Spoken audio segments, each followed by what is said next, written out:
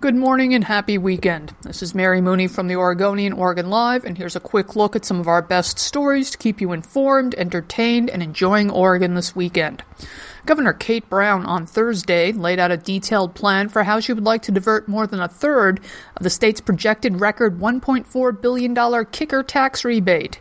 In a briefing with reporters, Brown said she would like to use $250 million of the money to help reduce pension costs for schools, $220 million for rural housing, and $29 million for rural broadband internet infrastructure. She says her proposal is fiscally responsible and makes common sense.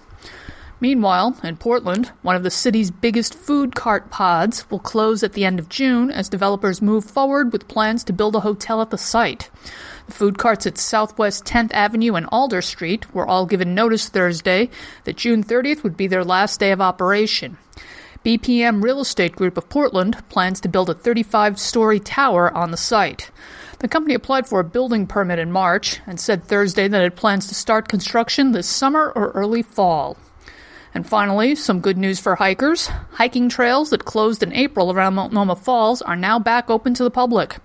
The trails had been shut for 14 months after the Eagle Creek fire, then shut again while crews dealt with a rock slide and an unstable rock ledge. The reopening is particularly good news for this weekend when we're expecting temps in the upper 70s with lots of sun. Go enjoy it, folks. For these and more news stories, pick up today's copy of The Oregonian or head to OregonLive.com. We'll be back Monday morning with another flash briefing.